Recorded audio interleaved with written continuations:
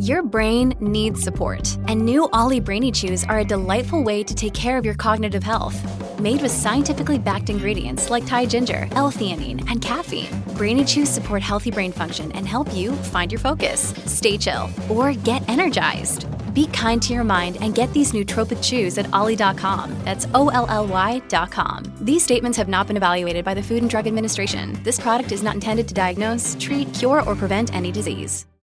Hello, everybody. This is Marshall Poe. I'm the editor of the New Books Network. NBN listeners like to read books and buy them. So we thought we'd tell you that right now, our friends at Princeton University Press are having a remarkable site-wide sale. You can get 50% off books, including ebooks and audiobooks, with the code 50, F-I-F-T-Y, at checkout until May 31. You can save some real money on Princeton University Press books. I encourage you to go there and check it out. Welcome to the New Books Network. Hello and welcome to another new episode of New Books in Islamic Studies, which is part of the New Books Network. I'm one of your co-hosts, Shobana Xavier, and I hope you are staying well and safe wherever you are, and thank you so much for joining me today. In today's episode, we are joined by the editors of Producing Islams in Canada, A Knowledge, Positionality, and Politics, Dr. Amélie Barras, who's an associate professor in the Department of Social Science at York University, Dr. Jennifer Selby, an associate professor in the Department of Religious Studies and an affiliate member of the Department of Gender Studies at Memorial University, and Dr. Melanie Adrian, an associate professor in the Department of Law and Legal Studies at Carleton University. The new edited volume brings together 29 interdisciplinary scholars of all levels to engage and reflect on how Islam and Muslims in Canada have been studied from the 1970s to the present moment. Stemming out of a workshop that brought together many of the scholars, the contributors were asked to reflect on diverse approaches to the study of Islam in Canada that center gender, race, religion, class, and much more. This edited volume is an important contribution to the field of Islam and Muslim studies in Canada, as it provides a necessary introspective survey of the state of the field while attending to regional diversities of Muslim communities, and also contains wonderful interviews with several senior scholars in the field. It also introduces disciplinary approaches to the study of Islam and Muslims.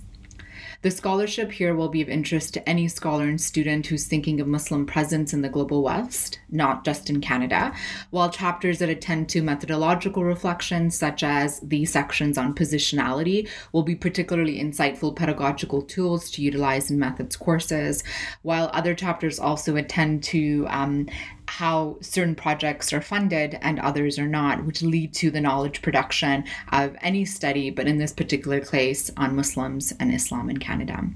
In our conversation today, the editors and I spoke about how this project emerged, the state of the field of Islam and Muslim studies in Canada, and of course, potential future trajectories that a new generation of scholars are embarking upon. Questions around who produces knowledge on this area and what gets funded, which then of course informs the knowledge production and the knowledge that is consumed. And of course, nuances around nuances of Islamophobia and anti-Muslim racism, gendered Islamophobia and anti-Muslim racism as well, and much more. So without further ado, here's my conversation with Amélie, Jennifer, and Melanie about their new edited volume, Producing Islam in Canada, A Knowledge, Positionality, and Politics, which is published by the University of Toronto Press and just came out in 2021. Hi, everybody. Thank you so much for joining us to talk about your new edited volume, Producing Islams in Canada, A Knowledge, Positionality, and Politics. How are you all doing? Very well. Thank you very much. Yeah. Fabulously. So happy to have you and have three of you together. So I'm looking forward to this conversation. We have a tradition on the New Books podcast to start with a little bit of an autobiographical note. So I wonder if we could hear a little bit about maybe what led to this project and what led to actually your collaborating with each other. Melanie, did you want to go first? Sure. So we have been working on this book since 2016 is actually when we started talking about it, and then that led to led us on the road to the workshop, the short grant, the workshop, which then led to this volume. And we knew each other. We knew each other about each other's work and what we had done in the past. And I think we were all just really interested in thinking about what was happening in Canada specifically in terms of the study of Islam. When did we start really producing knowledge on Islam in Canada? What did it look like? We wanted to interrogate that question a little bit more. And so I think that's what really brought us together, that central question that actually drives the entire volume. Great. Jennifer, did you want to add? Yeah, thanks for asking. So for me, some of these questions first emerged back in around 2014, 2015, when I was co-authoring a different book with Amélie and a different co-author, Laurie Beeman, in a book called Beyond Accommodation that came out in 2018. And so for that book, together, we really wanted to see what had been written so far. And so started this bibliographical project that we then took up and continued on in the workshop and in this edited volume. And so it was really just a desire to not only undertake that literature review kind of amongst ourselves, but to engage and interpolate and think with other scholars about what was there and what wasn't there and why. Yeah. And I guess for me, I think Jennifer and Melanie have summed it quite well. I think it's also related to the work that I had done in the past, and it was a reflection that started in Beyond Accommodation, the book that we wrote with Jennifer and Laurie, where we, I worked in the past a lot on Turkey and France and headscarf bans, and there had been a lot of, and we saw in 2014, 2015, a lot of scholarship on these questions around headscarf bans, Sharia debates in Ontario. And so the scholarship seemed to be driven by policy in many ways as well, and debates. And we were wondering, so we wanted to reflect on that. What questions do we tackle as scholars, and have we tackled as scholars, and more generally scholars in Canada, and what questions remain invisible and why, and the politics around that? So that's also, and I think that's a question that really drives the volume as well, to think about what's visible and what remains invisible and why. Yeah, so. Yeah, I mean, I think the service you've done for scholars on, Islam and Muslims in Canada is immense, especially with this book, the working bibliography that you have online. So I'm really excited to have this conversation and talk about kind of both the present and the future.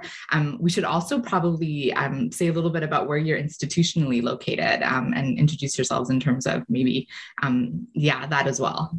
So Amélie, do you want to go first? Yeah, so I'm actually located now at York University in Toronto in the social science department, but I teach in the law and society program. So although I come from a background in political science, now most of my work touches on the questions of law and religion, and I've been at York since 2015 or 2014, but previously I was in Europe. So I think that sort of shapes my work in many ways, because I have I tend to work with a comparative lens and think about Canada comparatively as well. Yeah. Fantastic. Yeah. Melanie, did you want to go next? Sure. I'm in the Department of Law and Legal Studies at Carleton University, and I really come at these issues from a legal anthropology perspective as well as religious studies, even though I'm in a law department. So I do a bit of everything. Yeah, fantastic. Jennifer? And I'm at Memorial University of Newfoundland and Labrador, which is on the lands of the Beothuk and the Mi'kmaq. And I'm in a religious studies department, and was hired to think about Islam and in Islam and Muslims in Canada particularly. So it does lend itself well to this project. But one of the things that I think is really exciting about kind of taking this snapshot on this topic, if you will, is that we really have been engaging with all kinds of scholars across disciplines. And so one of the things that we noted, I guess one of the takeaways in our bibliographical project, is that a lot of the work is sociological, but readers can take a look at some of our graphs and see it's really astounding, actually, the number of different disciplines that have thought and written about this topic. Yeah, I think the interdisciplinarity of the scholarship and the scholars and the angles from which they're bringing their own lens to the study is, I think, fantastic. We have quite a bit of an international audience. And so I wonder, and I know this is a hard question because this is kind of the crux of what you're doing. But I mean, if for folks who haven't really thought about Canadian Islam, or maybe are based in, Europe, or the US, maybe what are some things that they should think about as we have this conversation of, Islam and Muslims in Canada? I know that's a big question. I don't know if somebody wants to tackle it, but I can say a little bit about it, but it's more that the book, we've tried in the book, because the book is really, many of the chapters are specifically on questions of Islam and Muslims in Canada, but we tried in the first section of the book to have scholars intervene in the discussion that are not actually scholars working in Canada or on these questions in Canada, and to show that the questions we ask in the book about knowledge production are questions that actually scholars working on Islam and Muslims everywhere and on other disciplines should actually be thinking and asking themselves about. And so we have a piece by Shireen Amir Mwazami, and she speaks about that in that piece very elegantly about Europe and about production of knowledge around Islam and Muslims in Europe, which really echoes the questions we asked throughout the volume. And there's also an interview with Lara Deeb, who has worked on these questions on the Middle East, and she's located in the US. So her interview is mainly about the US, but it echoes what we do in the rest of the book. So we're hoping that with this sort of first part of the volume, the reader then can just see that the questions we're asking are actually questions that are valid to think about these questions, not only in Canada, but beyond. So we'll see. Yeah. Great. I would just add that to me, one of the interesting pieces is also to think not only about what is Islam or who are Muslims in Canada, but what is Canada in this literature. And here we try to think a little bit about that. And one of the things that Amélie and I do in our own chapter, thinking about qualitative literature, is to really show, with Laurie Beeman, is to really show the shift actually in some of that literature in how the category of Canada is examined. And I think now we're starting to see a lot more critical scholarship about the multicultural model, about the way that religious minorities figure, and so on. So that's one piece. And another piece in thinking about the Canadian part is to know a little bit about, what is Islam and who are Muslims in Canada? And then to think about what has not been examined, right? And so definitely a big lacunae has been the historical piece. There has not been that much historical work that has been undertaken. And so it's quite something, right? We don't know that much about the first, the early slave trade and Black Muslims. There has been very little, with the exception of Afua Cooper's work, very little written on that topic, for example. Other work like Sufism, really excited about your book, Shabana, that's going to come out soon. That's going to be a huge contribution. But Mina Sharifi Funk and Jason Idris Sparks, they write a piece in the volume that really talks about Sufism in Canada. So we know that obviously Sufis are in Canada, but there has been very little scholarship about it. So I think that maybe scholars outside of Canada will see resonances with gaps that they know exist in the literature, and see those in our book as well. Fantastic. Melanie, did you want to add anything, or? See, the problem that I face working with two brilliant women, Shabana, is that when you come third, there's often very little to add. So no, and I think the only comment I have, and it's more of a summary really, is to say there are larger theoretical issues that we address that really have really important cross-cutting lessons here internationally, and then there are some pieces that are very specifically tailored to Canada. So I think it does some work in all of those spheres. Yeah, and I think that's a great way to think about it, especially in terms of the way the book is sectioned off in 4 different sections. The interviews that are featured, I really love that. And I would love to hear about maybe how that idea came up to interview senior scholars or important figures in kind of this landscape of scholarship. So maybe we could get into some of the sections. So we could start with section 1. And section 1 is about knowledge production. You have some great interviews here with some important scholars. I really was drawn to Aaron Hughes's contribution here. And I think it's a really important one, I think, in terms of stating some of the politics behind the production of knowledge that we don't often think about or actually reflect on. So I wonder, I'm highlighting this one chapter, but there's so many different chapters in this section, but if somebody wants to discuss what Aaron Hughes is doing, and SSHRC is this funding organization that we have in Canada that funds, federally funds a lot of projects, from PhD students to master's students to having chairs at institutions that actually produce the knowledge. So just as a preface to some of our international listeners as well. But, yeah, I was really thrilled when Aaron agreed to write this chapter. And I think he's the right person to do it for a number of reasons. But I think it's really fascinating, right? Obviously, funding is not apolitical. And he really makes a case and shows how certain projects have been funded. We don't know, of course, which projects have not been funded, but it's kind of an imaginary exercise.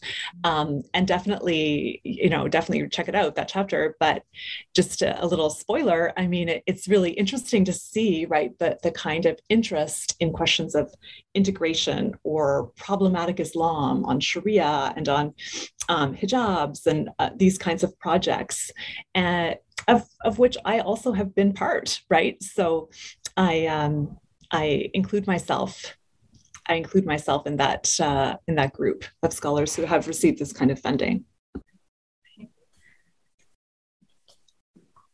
You go for it. Yeah. Yeah, no, I just maybe a bit on the section generally. The section really was about thinking about these questions more theoretically, and so hopefully it's an introduction. It lays down the big ideas for the rest of the book, and the interviews were also.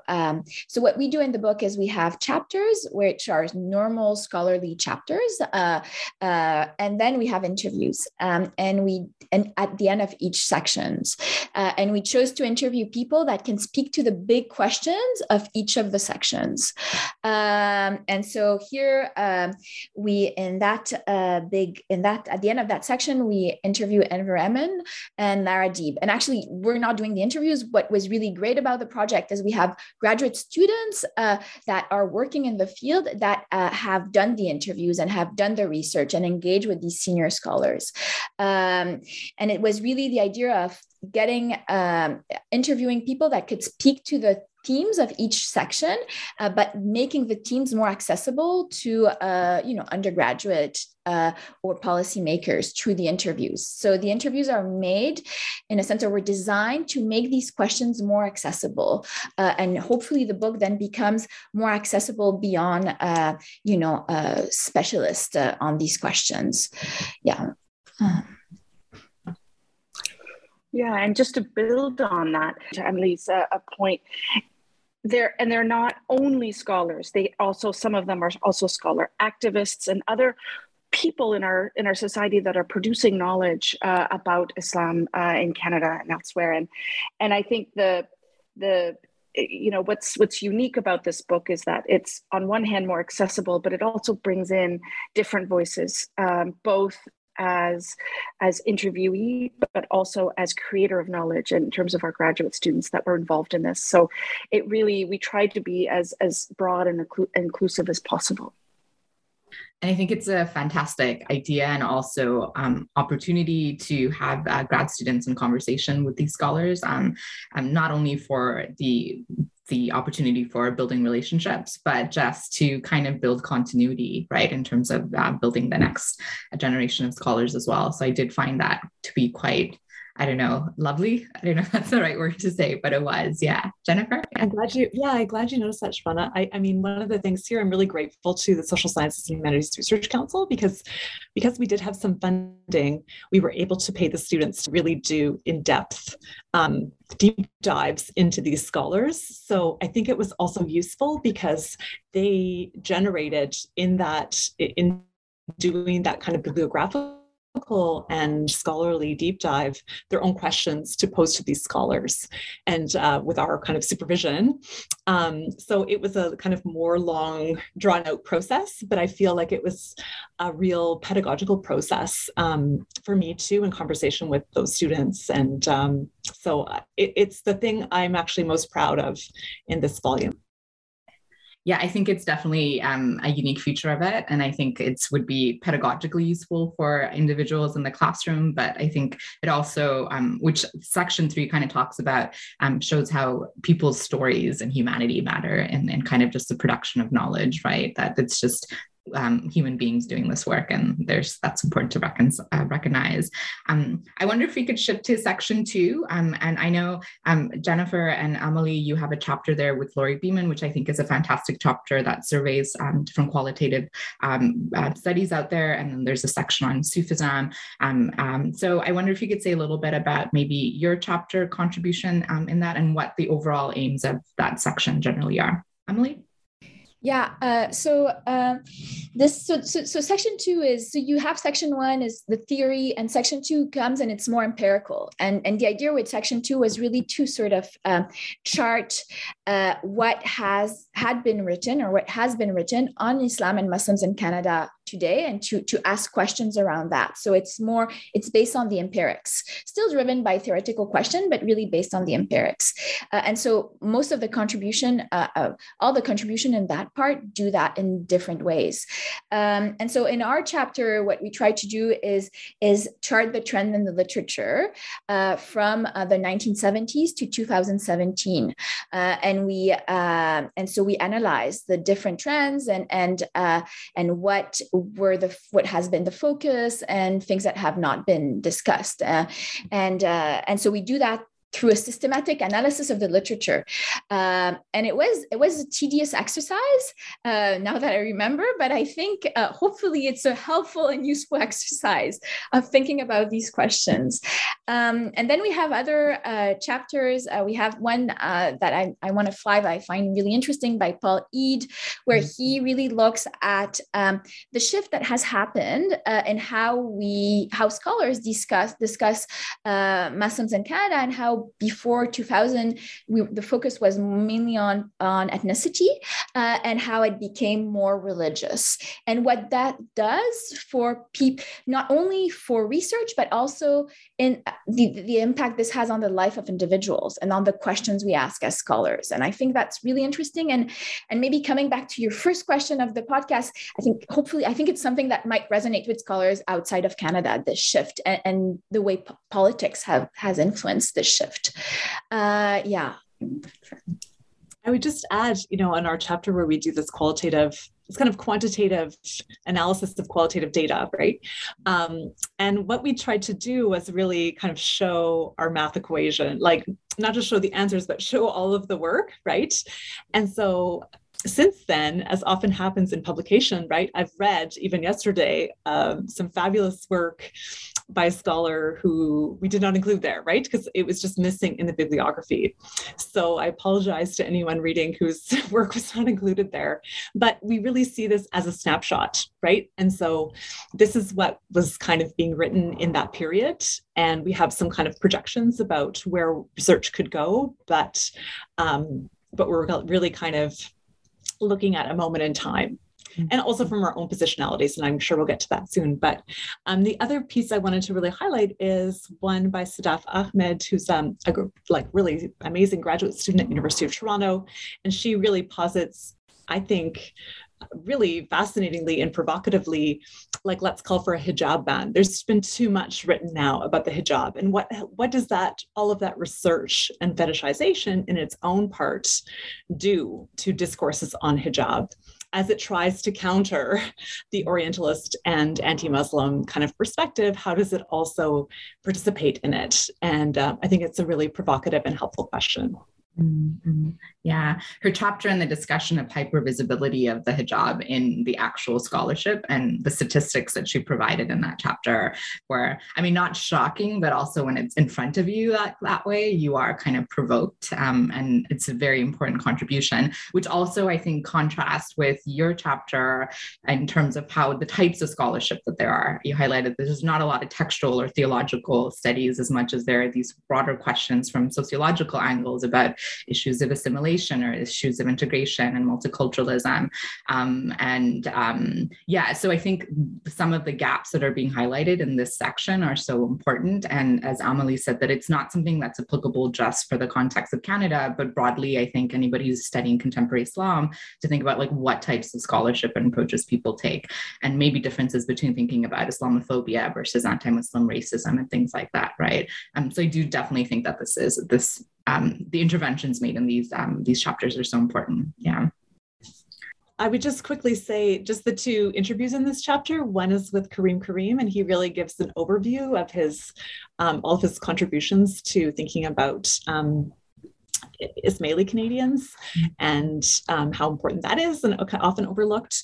And then another interview with Abdi Kazemapour and his really important work thinking about quantitative work. And even in that quantitative work, which is so small in the corpus, how much of it is really focused on demographic questions, which also kind of poses political questions about why are we always counting? Like, what's this obsession with counting? And not other kinds of demographic questions. So around unemployment or marginalization or Islamophobia and so on. And I think I just wanted maybe to build on what Jennifer was saying previously. So our chapter is a snapshot, really looks at the literature until 2017. And I think what's interesting is in the last 5 years. And we highlight gaps in the literature or gaps that from what the literature we've gathered.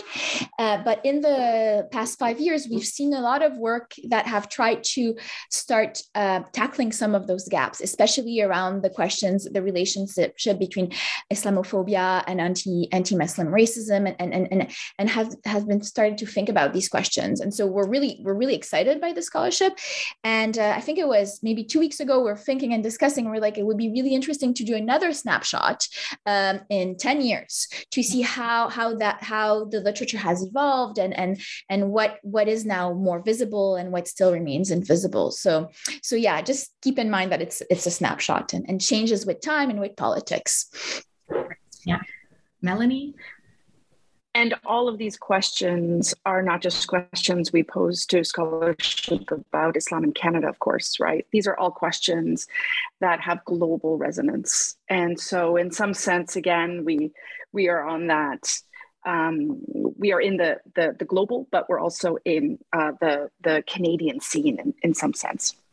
Right. Yeah. It's so hard when you're talking about Canada to make it both relevant, both universal in particular, because, I think as Canadian scholars, we're located and based here in whatever geography, however we think of geography. But it's also interesting to say that the relevancy needs to be universal in order for it to be valid, which I think is itself like the problematic of like doing or studying Islam in Canada. At least that's been my own experience. And so recognizing that tension in our conversation shows perhaps that there's a particular monopoly on scholarship on contemporary Islam in other regions that is maybe not held. But what is beautiful is I think importantly with works like this, we're showcasing that actually, no, the work is there. And we just need to pay attention to it and have those conversations, with whoever's having those conversations, right? Sorry, that was just a little diatribe. But yeah, I don't mean to make the need for comparison, but I think it's also like there's something implicit or explicit going on, which is interesting to reflect on. The next section is on positionality, and wow, what an intense section, and I think what a wonderful group of scholars that have really contributed.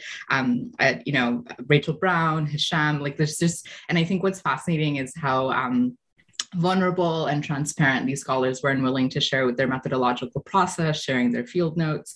And just, I could imagine such a great utility in terms of using these chapters and methods courses for students who are thinking about how to do ethnographic studies or any kind of methodology. So I don't know if you want to generally reflect on positionality, because I'm sure you all have these reflections in some capacity in the scholarship that you do. And a lot of it comes up in different ways throughout the chapter, and you're reflecting on who you are as human beings doing this scholarship. Or I don't know if there's any particular sections, like maybe the interview with that Yasmin Zine that you want to highlight. But there's it's just such a rich section. I think all of them are, but I was really compelled by this section, I think just because of the vulnerability and kind of proximity and intimacy that was revealed, which is quite powerful. Yeah. Jennifer? Yeah, I'm really grateful here. We had this, I think, really powerful workshop before we launched into this volume. And one of the things that we did in that workshop was try to imagine it not as kind of a traditional one where everyone shows up with their paper and reads it, but we circulated a number of questions to people. And then we just asked them to think on those questions and then show up at the workshop. And what was really amazing was, these scholars, well, maybe just speaking for myself, right? It's not easy to just show up and then hang out and talk off the cuff, right? And they really did. And I feel that kind of experience really led itself to the kind of writing that we see in the volume. So I'm also really proud of this section and the kind of risks, I think you're right, that some of these scholars take, and then how important these questions are. And we don't all agree, and we didn't all agree at the workshop either, about who gets to speak for Islam. What does it mean? In this case, all three of us are white, and all three of us identify as non-Muslim. What does that mean, right, for a volume? Is that okay? These kinds of questions, I think, are important, and we didn't want to shy away from them. And what I'm really proud of is that in the conference or in the workshop, we had a very, I think, productive and respectful conversation where we didn't really shy away from those questions. And I think that is visible in the product afterwards, that we're not really seeking to answer that question, but we don't want to shy away from it either. Right. Fantastic. Yeah. Emily? Yeah, no, and I think this question generally, this section generally actually does a very good job at thinking about the insider-outsider debate, but about blurring also the complexity of that dichotomy. And so Brown, for instance, speaks about it in her chapter and speaks it in terms of her gender as well as her whiteness. But so she speaks about it in different. That there's actually a complexity to the insider-outsider, which goes with the complexity of identity. And I think all the different chapter does it. Even, for instance, Roshan Jahangir or Hisham Tiflati, they use the autoethnography method in their chapter to reflect on their identities as insiders, but they also show how there might be insiders in some ways, but sometimes they're also considered as outsiders. And so how that actually unfolds in very complex ways and affects what as researchers we're able to write about, how we live it and how we see it. So I think this is also a section that I'm proud of. And I think you're right about how it becomes about how scholars were ready to be vulnerable, and that perhaps makes it that's what makes it strength in many ways.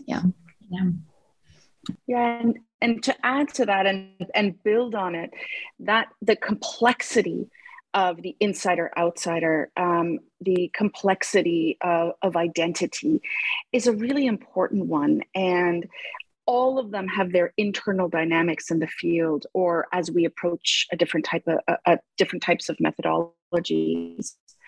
And I think that's really important. And I think what we're trying to show here is exactly that complexity. So there isn't a one-size-fits-all, approach to the study of Islam. It has to be diverse. It has to be thoughtful. And I think, if I hope that your listeners take anything away from this particular conversation, is that diversity should be respected, right? And fostered that thoughtful approach to the study of Islam. Mm-hmm.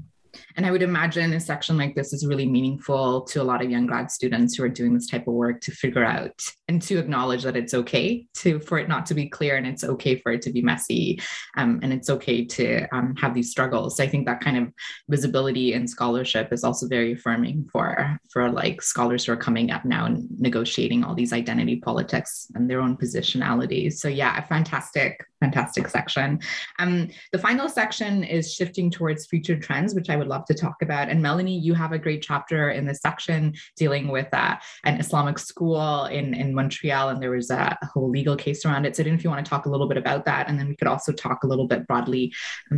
I would just love to hear what your predictions are for the future of the study of it. Yeah.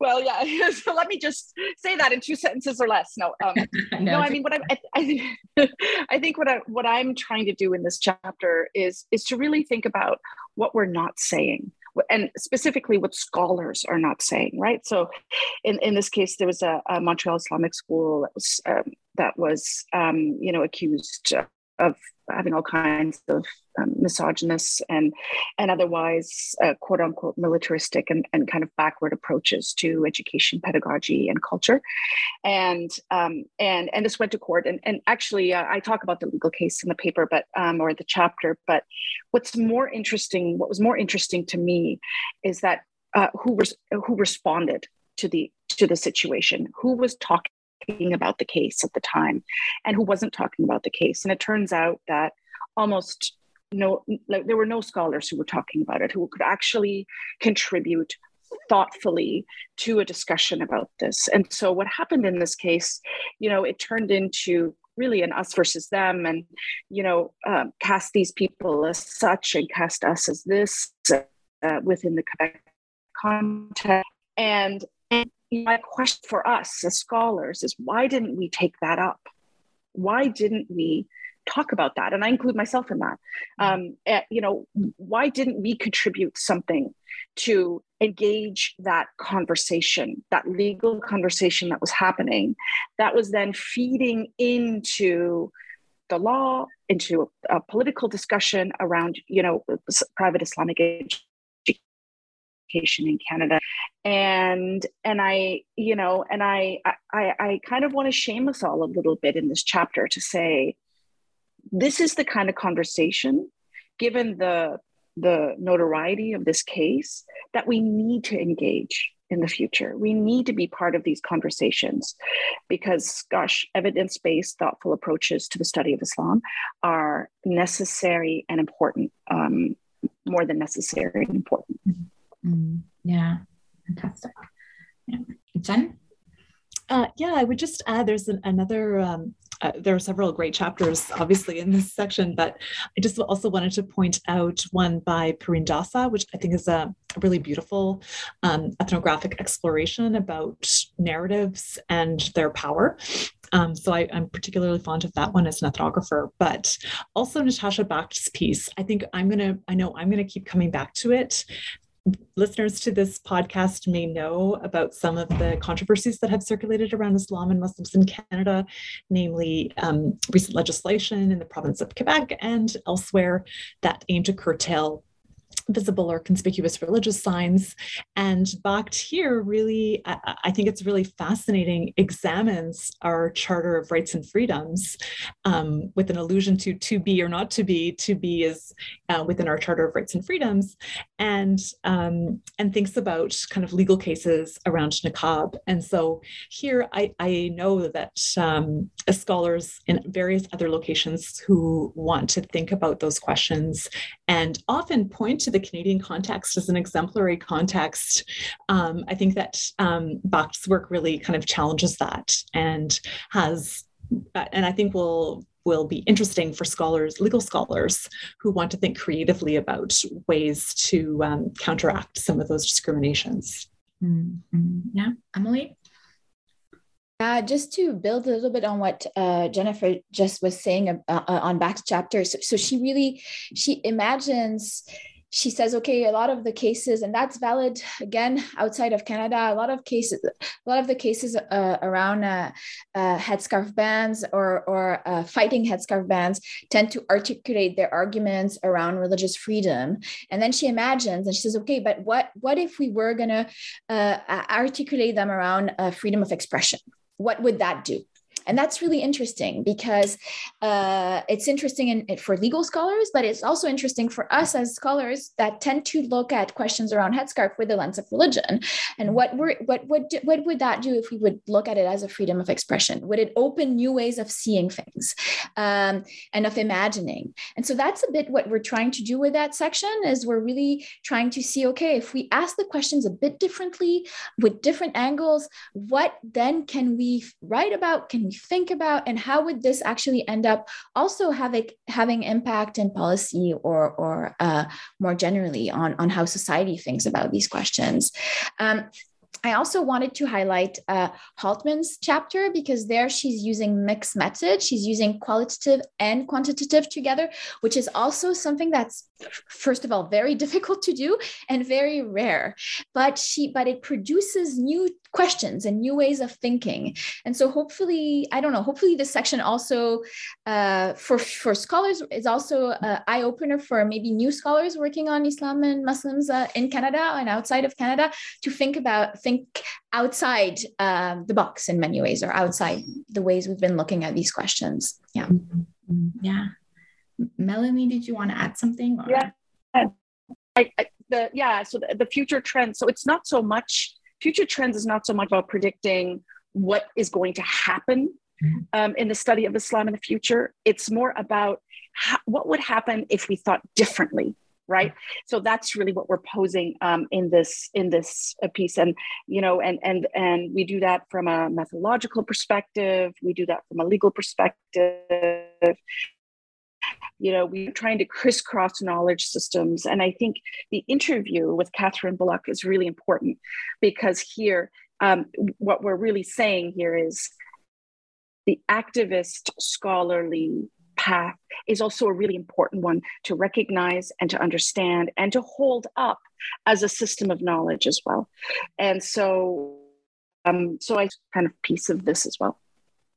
Great. Yeah. I mean, do you have any reflections of where you see like some trajectories? You spent a lot of time working on this. You provided us a snapshot, and so it must have been quite meta to be providing a snapshot, but also seeing trajectories of scholarship. As you were saying, you kind of stopped at 2017, and in the last 5 years, so much has happened, and there's a lot of students writing dissertations and things like that. Do you have a personal sense of where you would like, to see some shifts or realignments as kind of like a continuity of this final section, Jennifer?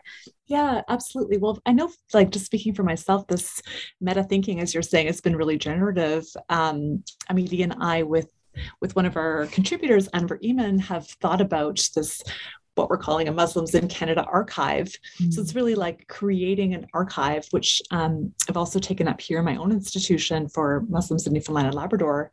So establishing kind of a historical record with which then we can think about history, right? And so it's kind of like 3 steps back, I guess, from the historical work that needs to be done, is actually gathering and thinking about those archival records.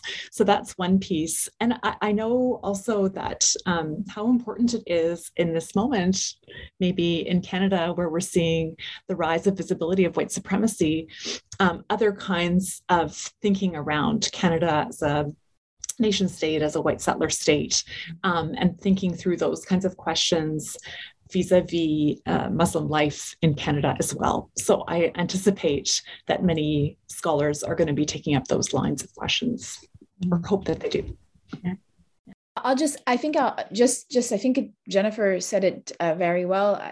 But I think that what I'm seeing already now in new scholarship and in dissertation is really this idea of thinking about questions around Islamophobia, but also clearly with a critical race approach, and thinking theoretically of what that means. Because I think it was before we there was work on that, but now it's really theoretically and conceptualizing these concepts that's starting to be done by new scholars, and this is very promising and really interesting. And it's also related to the moment we're in, the political moment. So it's a reflection of the political moment, but that new scholarship wasn't as developed previously, and it's being developed now by new scholars. So I'm really looking forward to reading that work and thinking with them and through their work on those questions.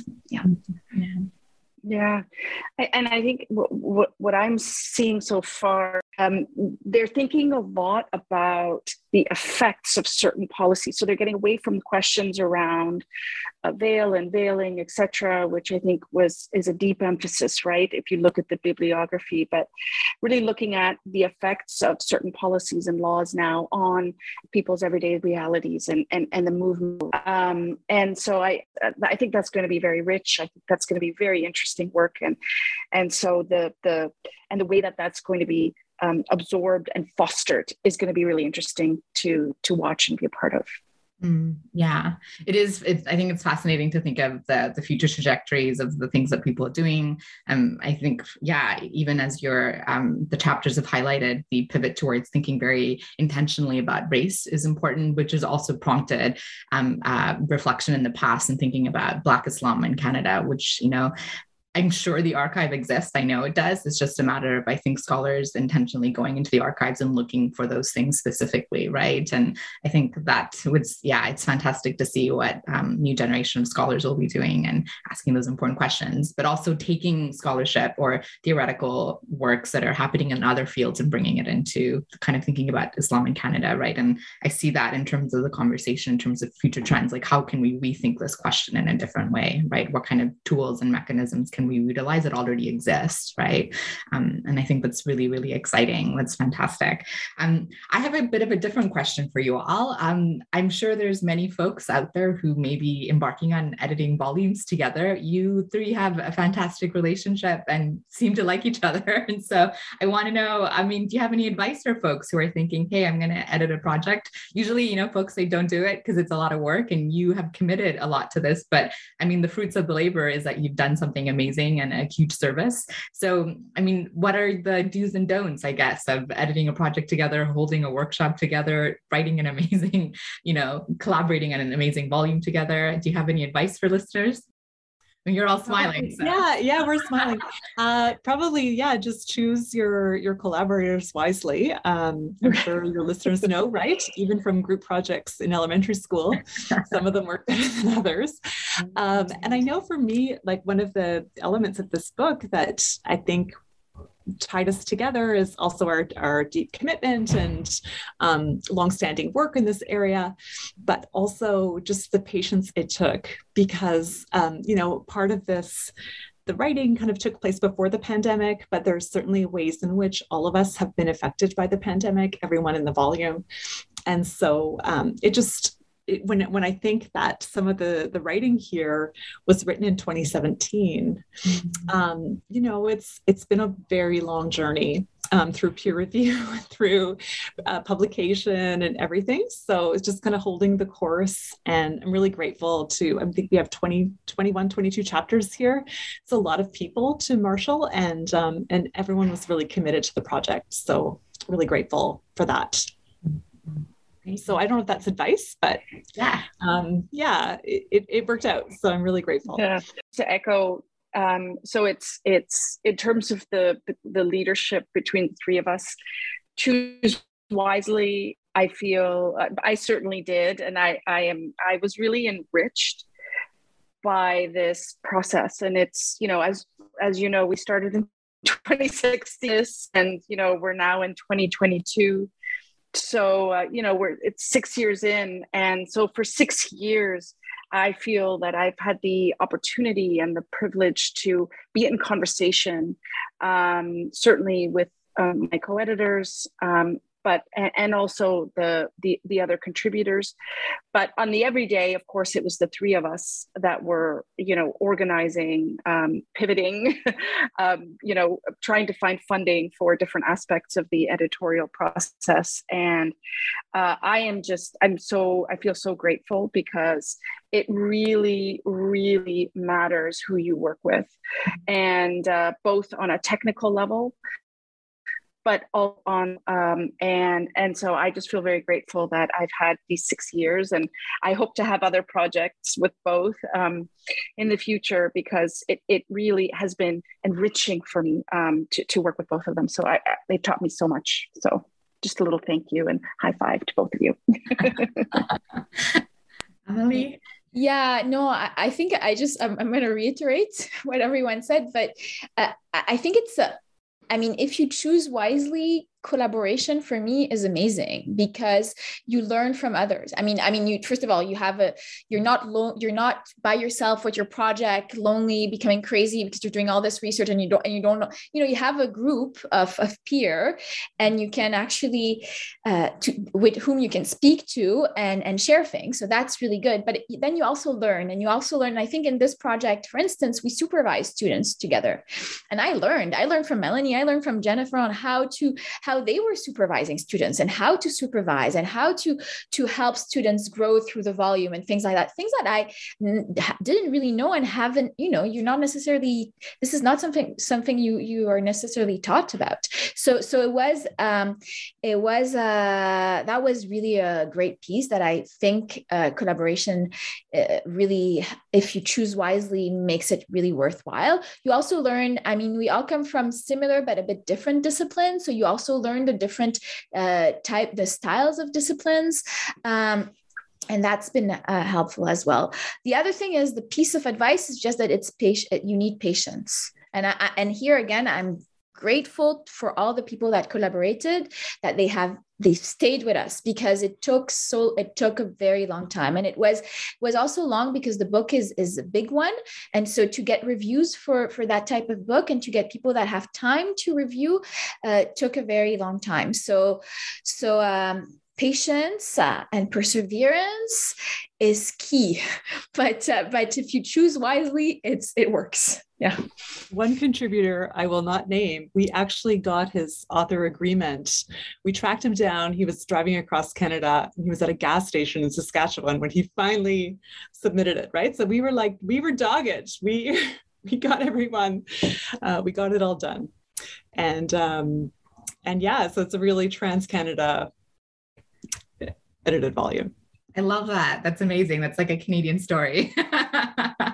That's really cool. It really is a testament to the labor and the commitment that you had for this topic and for this project. But also, I think as a reader, when I read it, I felt like, oh, I have a community. Like I didn't, I think as a scholar who works on Islam and Muslims in Canada, I don't often think that there's like a real community, because we're all kind of all over the place, and there might not always be spaces where we gather.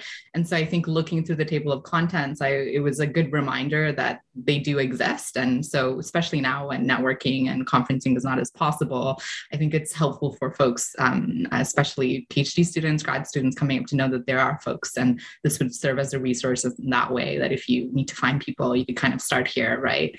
Which I think is great. Yeah. So as we're wrapping up, I don't know if there's anything else that you wanted to mention. I know it's a huge volume. There's no way we were able to get to all of it. And hopefully this has enticed our listeners to pick up the volume. But are there any final thoughts you want to get across before we say goodbye? Jennifer? Yeah. I'll just really quickly do a shout out to the group of folks who are organizing CASM. It's the Canadian Association for the Study of Islam, I think, in Muslims in Canada, or anyway, we'll have to look up the acronym, but that did not exist right back when we were first putting together this bibliography. And so to me, it's really exciting and a new moment for the study of Islam and of Muslims in Canada. So I'm really excited about that. Fantastic. Yeah. Amelie? Yeah, and I think it's one of the reasons we were able to do this volume is also because the field of Muslims and Islam, or people working on these questions in Canada, is still rather small. So it's small, but it's growing, and so that's one of the reasons we were able to do this book. And I think Kazim probably will also participate to gathering these scholars and creating a community. So there is a community, and I think because it's small, it's a chance for it to be maybe tighter and for all of us to know each other, which comes out in this volume, but hopefully will come out as well in other initiatives afterwards.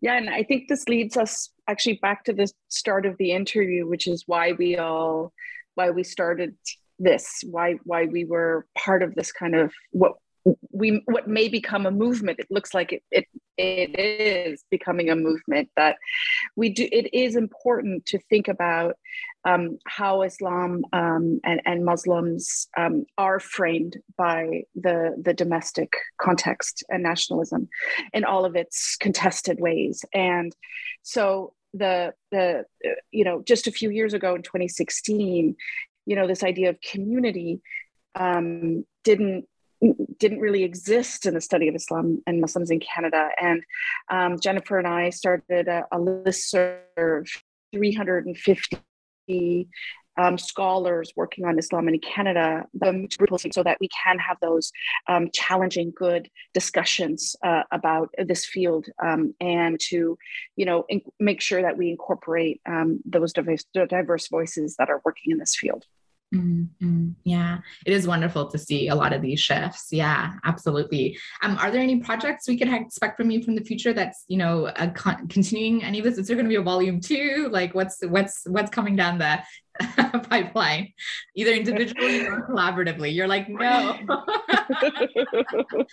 Well, of course, you should celebrate this first before you think. I'm sure there's things you're working on that our listeners might want to know about. So Jennifer, do you have something or anything that you're working on? Yeah, thanks for asking, Shivana. That's kind. So I'm just working on finishing a book on a different ethnographic project looking at transnationalism and secularism in France and Canada, with attention to Algerian experience, so many of whom are Muslim. Just thinking more about, the secular and so on. But I still do a lot of teaching and I guess you could say activist work related to Islamophobia and Muslim life in Canada. So definitely keeping my foot in that scholarship and activist work as well. Fantastic. Yeah. Emily? So we, I think my work has been and is now becoming more and more about thinking about the politics of secularism, and it has always been, and I think now I'm going toward that even more. So we have Jennifer and myself are starting a new project where we want to think about the politics of secularism and questions around race in Quebec. So we'll be thinking about that, and then volume 2. I don't know about that, but I think the more after this discussion and other discussions we had since the book came out, the more I think it would be really important and interesting to do another snapshot in maybe 10 or 15 years. So whether it's us that do it or another group of scholars, maybe, but I think these snapshots are important, not only for scholars in the field, but also for scholars, I don't know, in 100 years that want to see snapshots. I think this hopefully will be really helpful. So this is a project that should happen, whether it's us or others, I don't know, but yes, yeah. Fantastic. And Melanie, what are you working on? And I'm actually just starting on a big project that once this podcast is released will have been announced, I think. And it is the university sector response to the crisis in Afghanistan. And I'm working with a team of scholars at risk, human rights defenders, and activists and residents to think and rethink about integration, welcome, and knowledge preservation in contexts of crisis. And so that's what I'll be focusing very intensely on over the next few years, in addition to my own work on Muslim youth. So. Fantastic. Yeah. Before I let you go, I forgot to mention one thing. I didn't know if somebody wanted to speak to the cover, the beautiful art that's on the cover. I should have highlighted that from the beginning, but as I'm like getting ready to say goodbye, I'm like, oh no, I forgot this one important thing. Because I think it's beautiful. And I think the reason it's chosen is really in line with the broader aims of the project. So perhaps that's a good way to end our conversation today. Who would like to say something? I don't know. Jennifer, do you want to go? Go for it. So thanks for that question, Shabana, and thanks for noticing the cover. We're really proud of it. I do think covers are important. And so we were really thrilled. What we decided to do amongst the three of us, and I think it was Melanie who actually found this artist, was to just kind of take a look by Google search or through networks of young artists, not even young, but artists in Canada who do something related to Islam or Muslims in Canada. So we really took our time to kind of choose this person, and we came across Iman Sattar, who's an Ottawa-based calligrapher, who's really kind of an emerging artist. And what was really fun about it was that she seemed kind of surprised that we reached out to her, and was really thrilled. And so I hope this will give some visibility to her work and encourage your podcast listeners. If you just kind of go onto Instagram and write in her name, her last name is spelled Sattar, you can find more of her calligraphic work, and really, I think, an artist to watch. Oh, that's fantastic. It's a beautiful cover. And I know University of Toronto Press often does very great job with the cover and the production process. So this is, it was great. Yeah. Well, I'm so grateful for your time. I know it's so busy. Most of all, congratulations to you on this fantastic project. I hope you're taking time to celebrate. And thank you for the great service that you've done for scholars like us in Canada, to think about Islam in Canada. So thank you so much. Oh, thank you very much for having us. It was it was an amazing discussion. Really Absolutely. Lovely. Thank you. Generous. Thank you, Shabana. Thank you. Yes. And thank you for this whole series. It's just fantastic. And that was my conversation with Amelie, Jennifer, and Melanie about their new edited volume, Producing Islams in Canada. Hope you'll pick up the book. And thank you again for joining us for this episode. And I hope you'll join me again next time. Until then, stay well and stay safe. Bye.